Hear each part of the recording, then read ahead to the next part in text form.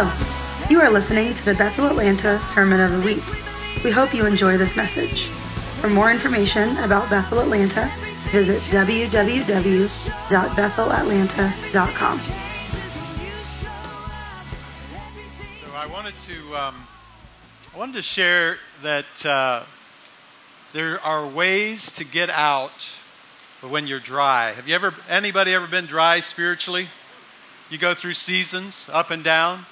So I've caught myself the last few weeks in just a little bit of a dry season. So how do you get out of it? One way that I get out of it is I have a date that I have to preach today. This is one advantage of being a preacher. You have a day of reckoning, like you have time that you need to get out. And a couple of weeks ago, I said, well, I'll just go fast for a few days. That seems to always help. And so I started fasting on a Thursday. My flesh was saying, I don't want to fast. I don't want to fast. I don't want to fast food. I don't want to fast entertainment. You know when your flesh is saying no, you're dry. I don't want to fast. And usually by the third day of a fast, first day I'm hungry, second day I'm hangry.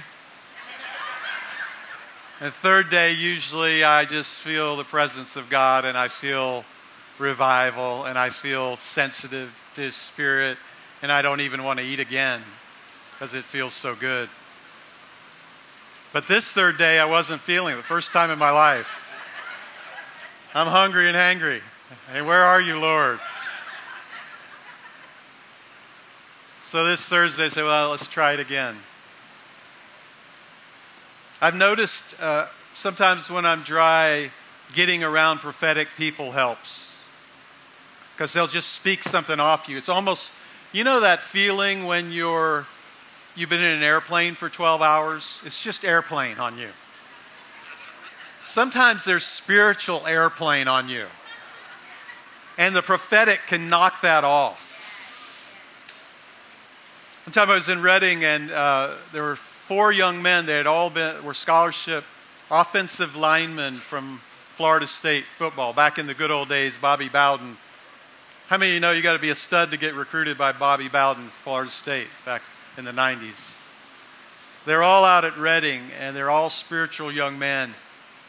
And they got me in the middle, and they started knocking off airplane dust off me, and they were literally almost picking me up and knocking me on the ground and spiritually speaking life into you. How many of you know sometimes you need a prophetic word over your life to get out? There'll be a prophetic, are we having prophetic teams today? Over here, if I'm speaking to you, get a prophetic word. But worship will take you out. Worship, the Word of God will get you out. The prophetic will get you out. I'd recommend a book by Bill Johnson. It's what is it? Strengthen yourself in the Lord. He talks about how he strengthens himself in the Lord when he gets dry, when he's dealing with the stuff that he deals with introspection, with comparing himself to revivalists of old, when he's not seeing in the meetings what he's heard about in the past. Yesterday I was walking in here. It was 94 degrees in Tyrone yesterday. And praising the Lord like we did today, and I could just feel the presence of the King come. And the anointing have come, and the Word of God beginning to come alive. There's a way to get back. And we do it together. It's one of the reasons we meet, right? We meet. Iron strengthens iron. I need you. You need me. Amen? So we're going to just spend some time. Sometimes I just like to open the Bible and let's just talk about it. Let's talk about it like it felt last night in my office, like it felt this week. So if you have a Bible, I hope you have one with you or on your phone.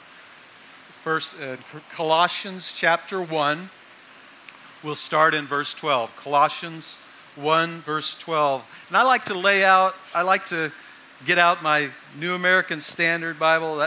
That that Bible has been strictly translated word for word out of the original language. It's a very, very close to translation. Sometimes when you translate each word and then put it together, it doesn't always sound as flowing and beautiful, but it's extremely accurate.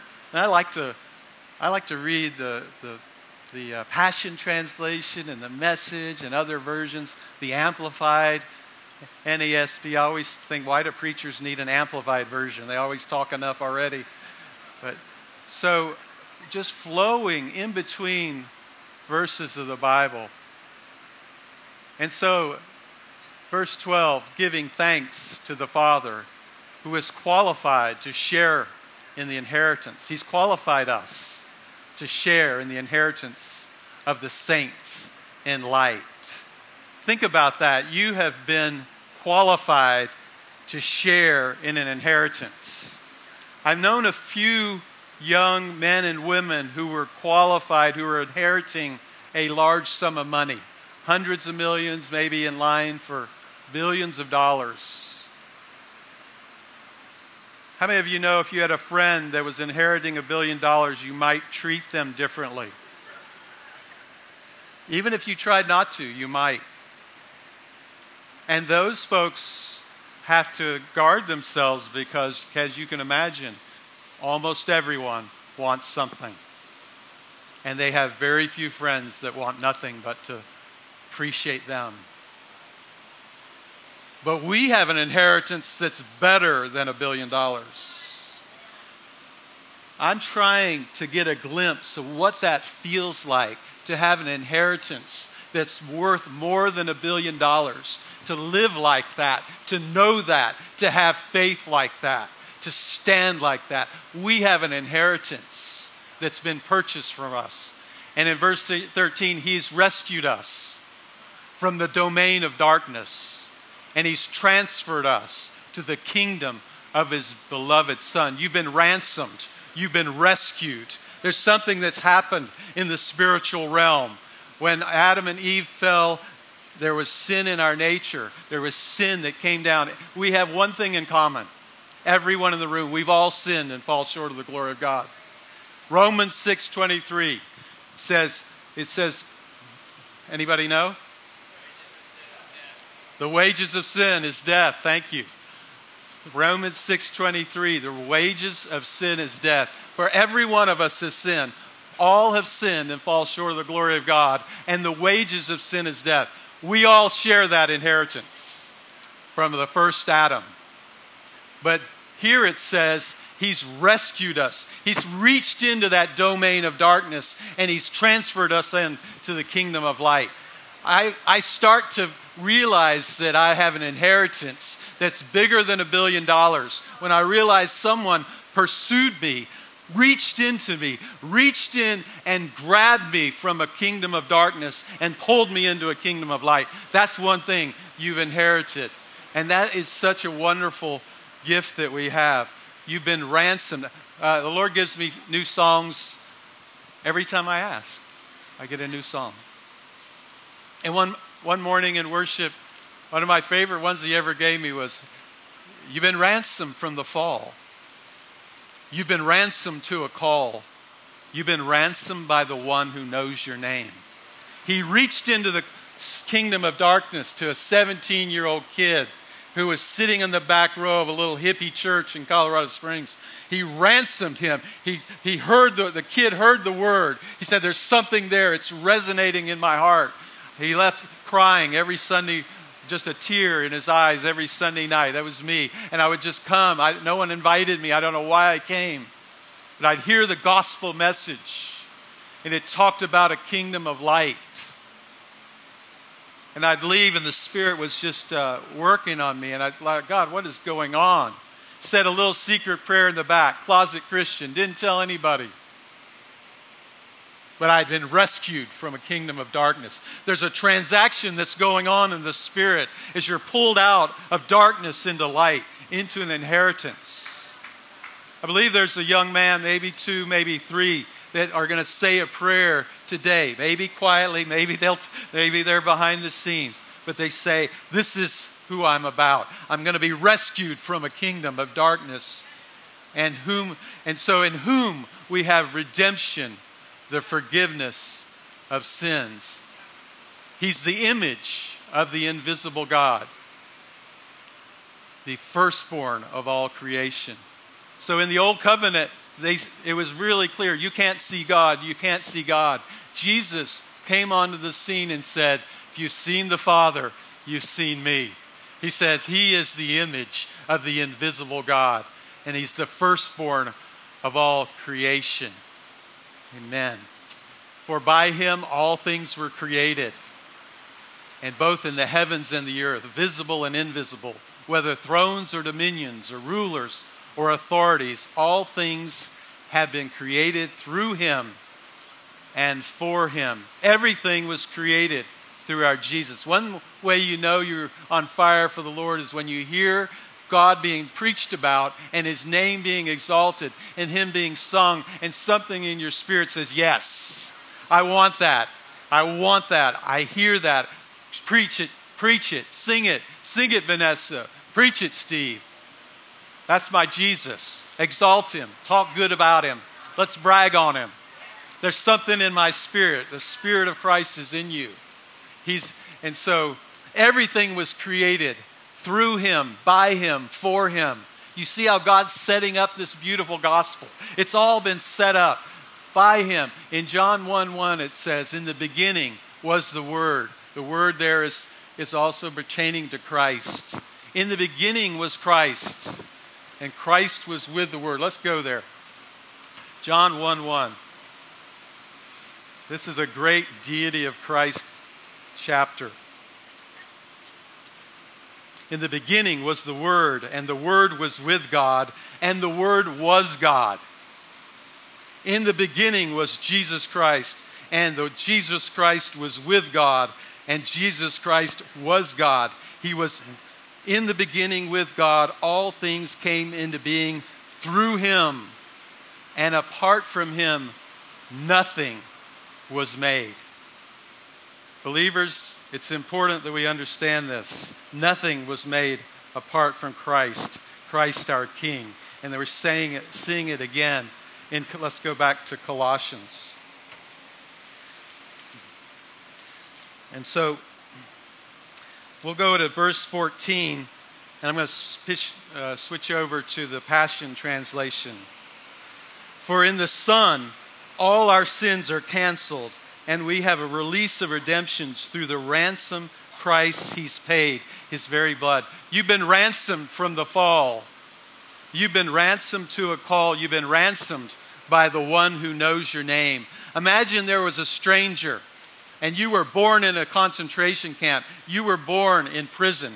You were born, and you were in a spiritual prison. You were born into sin. And imagine in the physical, you were in a concentration camp, and the price on your head was $100 million, and someone, a stranger, pursued you, got an attorney, got all the paperwork, paid the ransom, and brought you out. How would you feel about that, kind sir? He ransomed you from that place, and he brought you out. I wonder if he called you and asked you for a favor or gave you an assignment, what would you do? Would you run to do it? Would you say, yes, sir, I'd love to, anything I can do? What if he invited you into his family?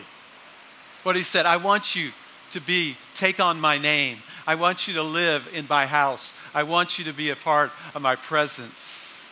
He's ransomed you for $100 million. He's brought you out. He's given you an inheritance. How would you respond to that great King?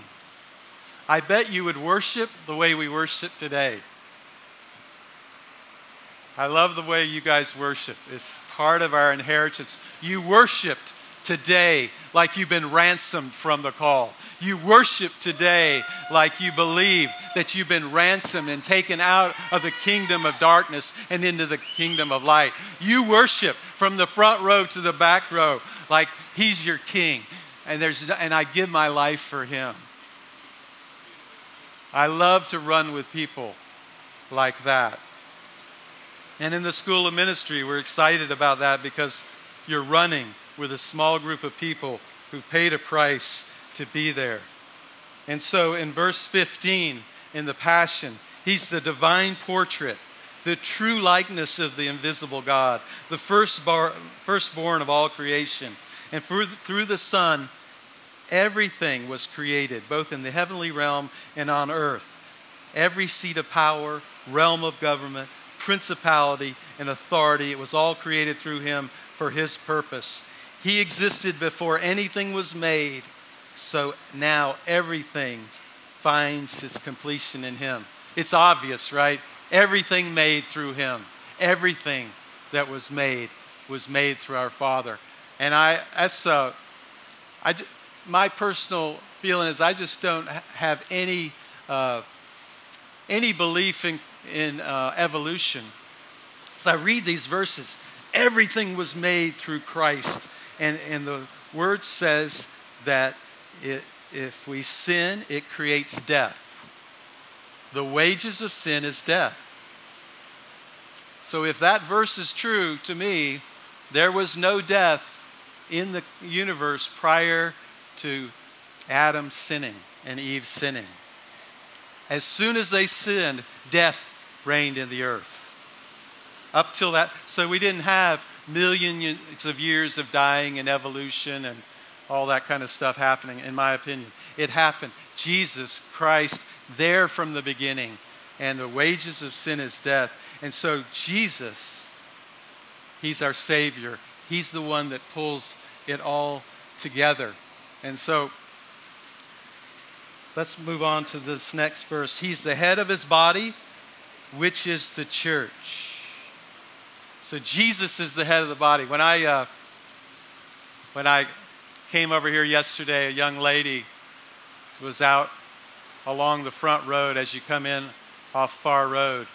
She had a truckload full of sticks. She was just picking up sticks and acorns and what are the pine cones?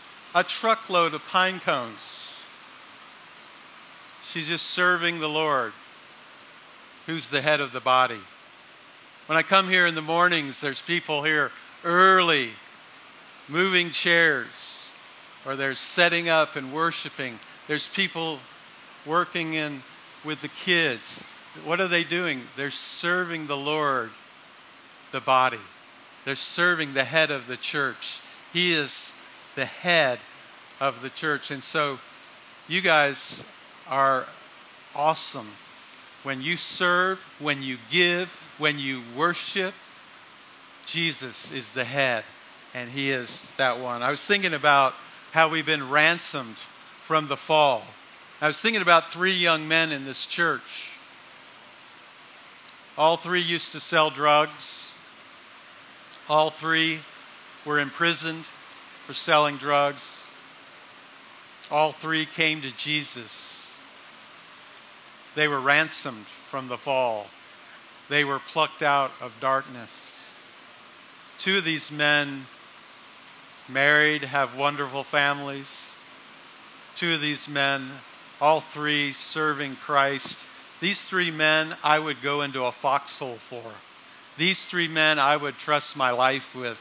These 3 men I know have been redeemed. I know are new creations in Christ Jesus. I see in their life that they've been changed and plucked out of darkness into light. Who's the great Redeemer? Jesus is the great Redeemer. Who is the one that turns hearts and changes people? The prison systems are trying to figure it out. Jesus is the answer. He's the one. These men, I would, if they had my back in a war, I know I'd have it. I'm okay. He's the head. The church is an easy target for people to criticize. It's an institution. It's easy to cut down an institution. And I remember when Lindy and I were feeling called to start the School of Ministry, and Chris Valentin said, well, we don't start schools without churches. We start churches that have schools. And I remember my heart kind of sank because I knew churches are a lot of work. They're a lot of work, and they're emotionally can be tough. But as we have invested ourselves into the church, we've fallen in love with the church. And how many of you know when you fall in love with God, you end up loving the things they love? When you love someone, you love what they love. I don't love everything Lindy loves, but I love her, so I love what she loves, right? I've fallen in, if you want to fall in love with something, invest in it. And then fall in love with the things, as God loves the church, I've fallen in love with you and the church. He's the head. And since he is the beginning and the firstborn heir in resurrection, he must always be embraced as the most exalted one. And verse 20, and by the blood of his cross, everything in heaven is restored and brought back to himself, back to its original intent, restored to innocence again. One of the versions says that he's like holding it together. Jesus is holding it together. The engineers in the group, there's a second law of thermodynamics, entropy. It says everything is just spinning apart. The universe is just sort of spinning out of control. Everything's tending toward disorder. If you go into the 2-year-old nursery, you'll see it's tending toward disorder. If you go to your high school son's room, it's tending toward disorder. But Jesus is holding it together. He's holding it together. Creation, my personal opinion is since the fall, creation has been just sort of dispersing. It's kind of out of control. Can you imagine what would happen if there'd been no fall? How beautiful creation might be? How beautiful we might be? Think about it. In Romans 8, it says that creation is moaning, it's groaning, waiting for the sons of God to be manifest. Justin mentioned this verse earlier. Like creation is waiting for the sons of God to be revealed and manifest. And there was a curse on the ground in Genesis. You see that when Adam sinned. But you and I, the creation is waiting. When are the sons of God going to be manifest? And we're going to get our act together too. What would it look like? This week on Friday, since Friday, we were meeting with the builders and the architects, and there's some stakes. If you look around the tent, there's some stakes. There's blue little lines to them and little ribbons. They're staking out the ground where the building is going, and we were doing some fine-tuning of few places where the roads were going to go. I left that meeting so encouraged, like, it's finally going to happen. Yay. Woo. And you guys have been so gracious putting up with what you've put up. I love going to church with hungry people. But as we were singing today, I was thinking, I wonder what our songs of praise and worship are doing on this land. What happens when revival hits the land? And I was thinking about the area that's been carved out, and we're soaking it. Your praise is soaking the land. They had a revival in Guatemala, and my daughter Lauren did a talk on it in the School of Ministry. And they found out after the revival that the fruit started growing 2, 3, 4 times larger. I mean, the pictures of it are amazing. You're carrying squash on your shoulder. The revival affected the land as the reverse of the curse on the land. So Lord, let it be so right here. Right here. Why not just start here and we just see, What if hey, that 100 acres over there, it looks like Avatar. What's going on over there?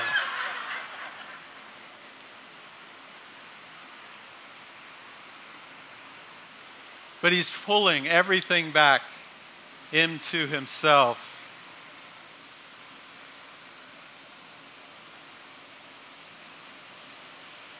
Verse 21, 22, even though you were once distant from him, living in the shadows of your evil thoughts and actions. How many of us would say, yeah, before Christ, I was living in the shadows of my evil thoughts and actions? Amen? 3 hands. Thank you, Paul. You and I, we were living in the thoughts of our evil thoughts and actions.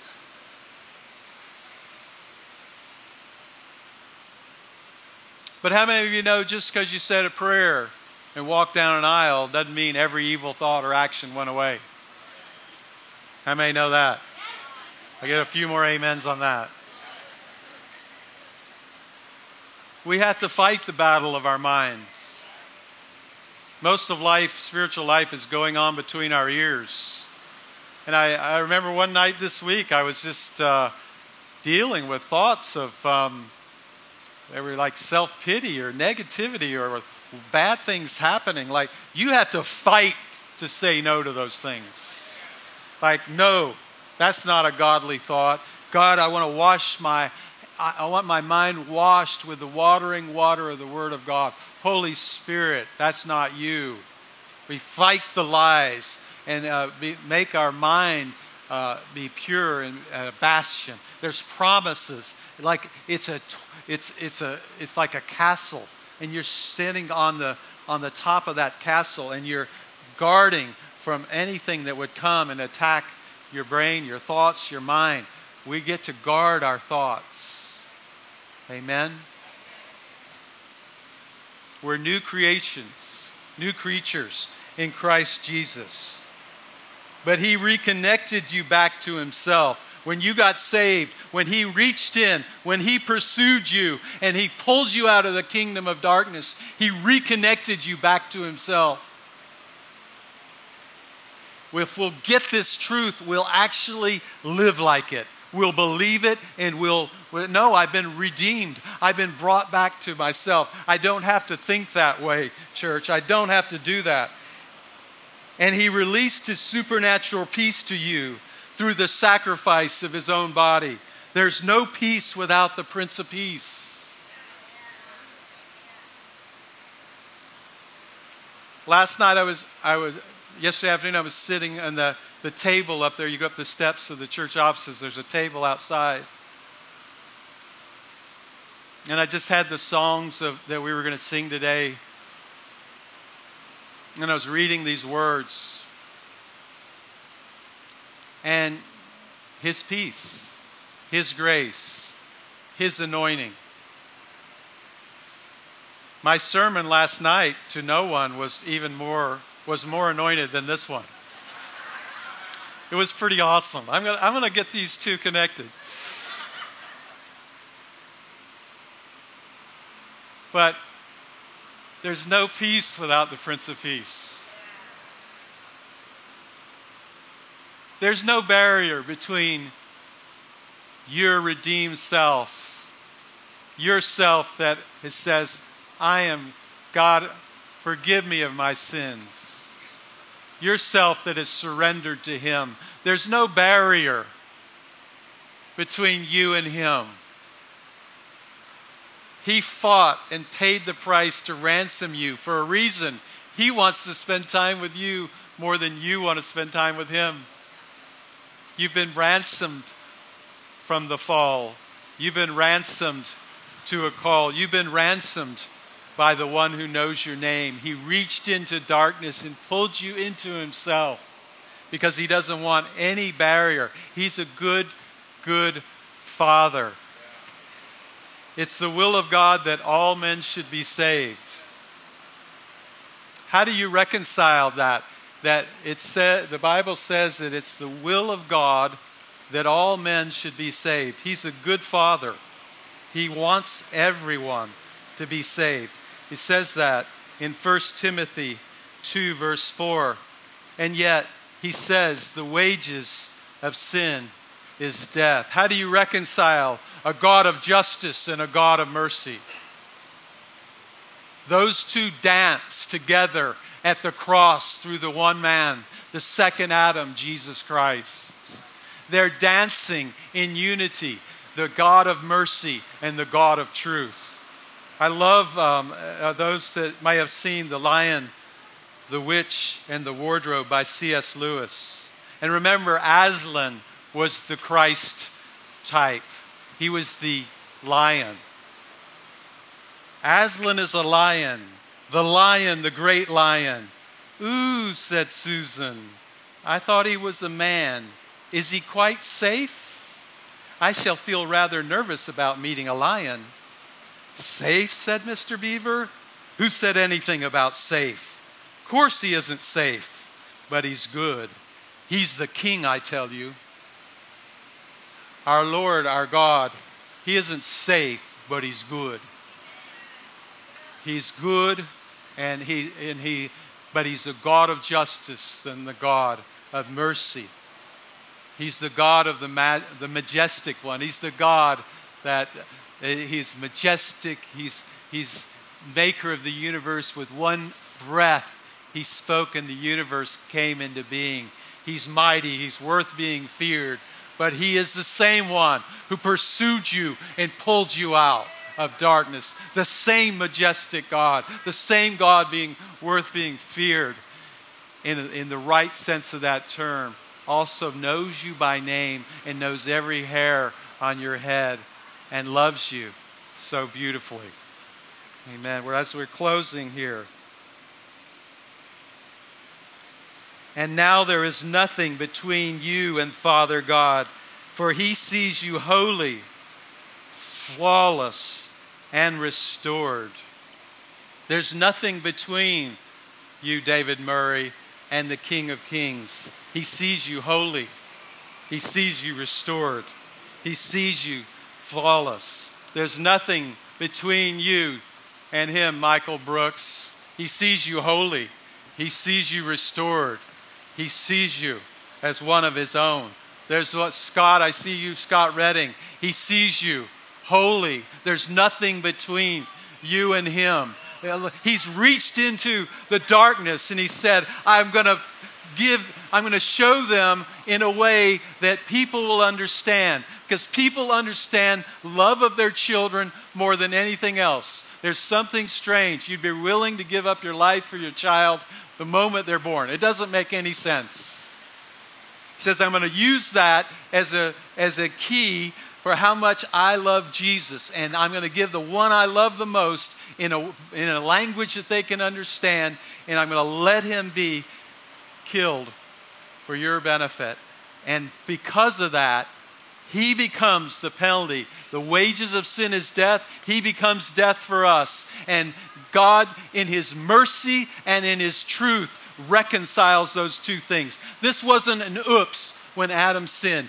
God knew it would happen before the foundation of the world. He understood it would happen. And in Christ, he brought mercy and truth together. And he brought his love for you where he could. He's not a God. He's not like a man that he would lie. In Numbers it says, he's not a man that he would lie. God can't just say, oops, I didn't mean the wages of sin is death. He can't say, ollie, ollie, income free. Oh, I didn't mean that. He's not a politician. He's not a man that he could lie. From the foundation of the world, he understood, I'm going to bring mercy and truth together. And I'm going to pursue you because I'm a good father. Am I safe? No, I'm not safe. The lion Aslan is not safe, but he loves you. There's nothing between you and Father God, for he sees you as holy, flawless, and restored. If indeed you continue. I hate the ifs in the Bible. Those little words. If you continue. If you continue. I've had friends that haven't continued. I've had friends that say, oh, there's lots of ways to get to heaven. This is just one of them. I don't know how you read Colossians chapter 1 when God is saying everything that is in Jesus, everything is held together by Him. He's the perfect sacrifice. When I hear that, I'm like, do you even get it? It's Jesus. It's all about Jesus. It's Jesus who walked the perfect life and became our sacrifice, who willingly got on the cross, and His blood is shed for our sins. There's no other way to do this. This is how mercy and love and truth come together. It wasn't an after-the-fact plan. Oh, I know how I'll figure this out. Before the foundations of the earth. He chose you before the foundations of the earth, and He knew the plan of salvation for you. You have an inheritance that's better than a billionaire's. And the God of creation has said, there's nothing in between us. When I'm in the middle of the night having some self-pity thought, it isn't Colossians, it isn't Jesus, it isn't God. There isn't anything of God in that, because He's chased me down and pursued that 17-year-old kid and pulled me out of darkness into light, just like you have your story and your testimony. There's no room for self-pity. There's no room for guile. There's no room for he loves that person. There's no reason, well, what about that? Can you hear the voice of Paul through Colossians? He's in jail. Do you hear any self-pity? Do you hear any guile? Do you hear anything that's hope, that isn't hope and building and life and I'm for you and truth? The man's in jail. You don't hear any of that.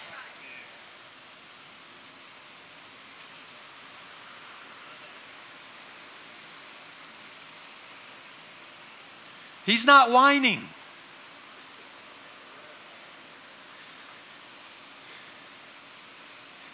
And the next verse, never be shaken from the hope of the gospel you have believed in. Never be shaken from the hope of the gospel you have believed in. Never be shaken from the hope of the gospel you have believed in. It's your life. It's all that you are. Never be shaken from the hope of the gospel you have believed in.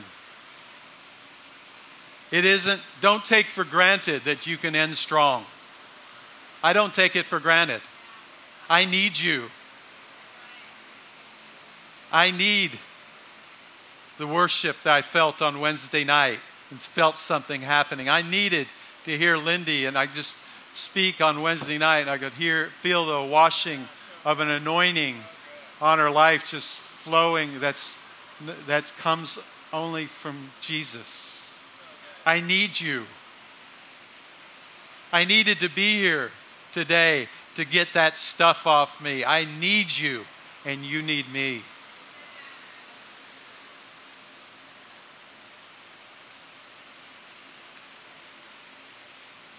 You read God's generals, and many of our heroes didn't end well. Every one of you has a friend who's walked away from the faith. God, from the foundation of the earth, pursued you with His Son. He walked a perfect life. He became a sacrifice. He hung on a tree for you and me. We're going to walk away from that kind of love. And it comes with peace. There's no peace like the Prince of Peace. And yesterday afternoon on that porch, and I could just feel the presence of the King coming back. And my heart becoming raw to the things of God, and my hunger meter growing, and the heat, the burning part of my spirit, man, growing. It's like, yes, God.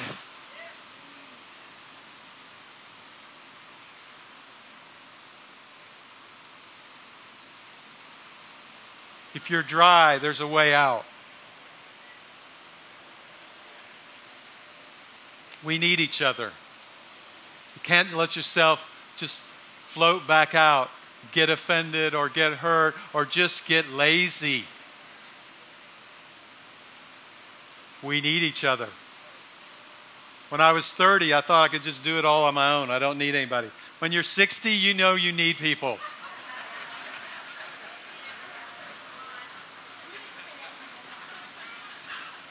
I need people. I mean, I need help. I mean, I can barely get to the gym by myself. I almost have to pay a coach just to get to the gym. I need help. We need each other.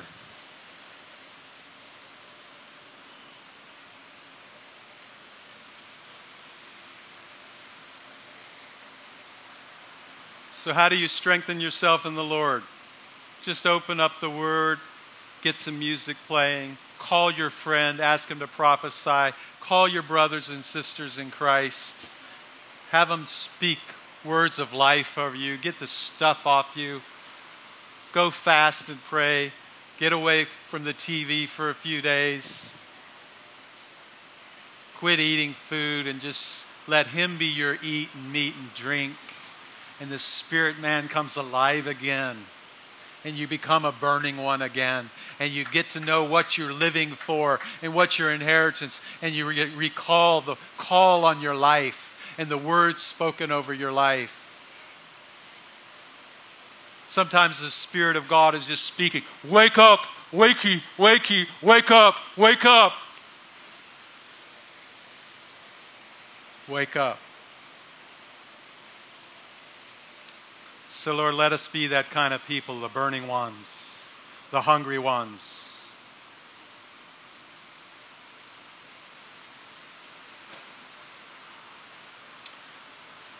So the altar call today, Lord, would be, if you've just felt yourself have gotten to a dry place, I want you to come forward. If you felt yourself that you just need a shot of the gospel of Jesus Christ flowing through your veins, I want you to come forward. If you just say, Lord, this is my step, my act of obedience, my one step into whatever else you want for me to strengthen myself in the Lord. Thank you for listening to the Sermon of the Week. To stay connected with Bethel Atlanta, visit www.bethelatlanta.com.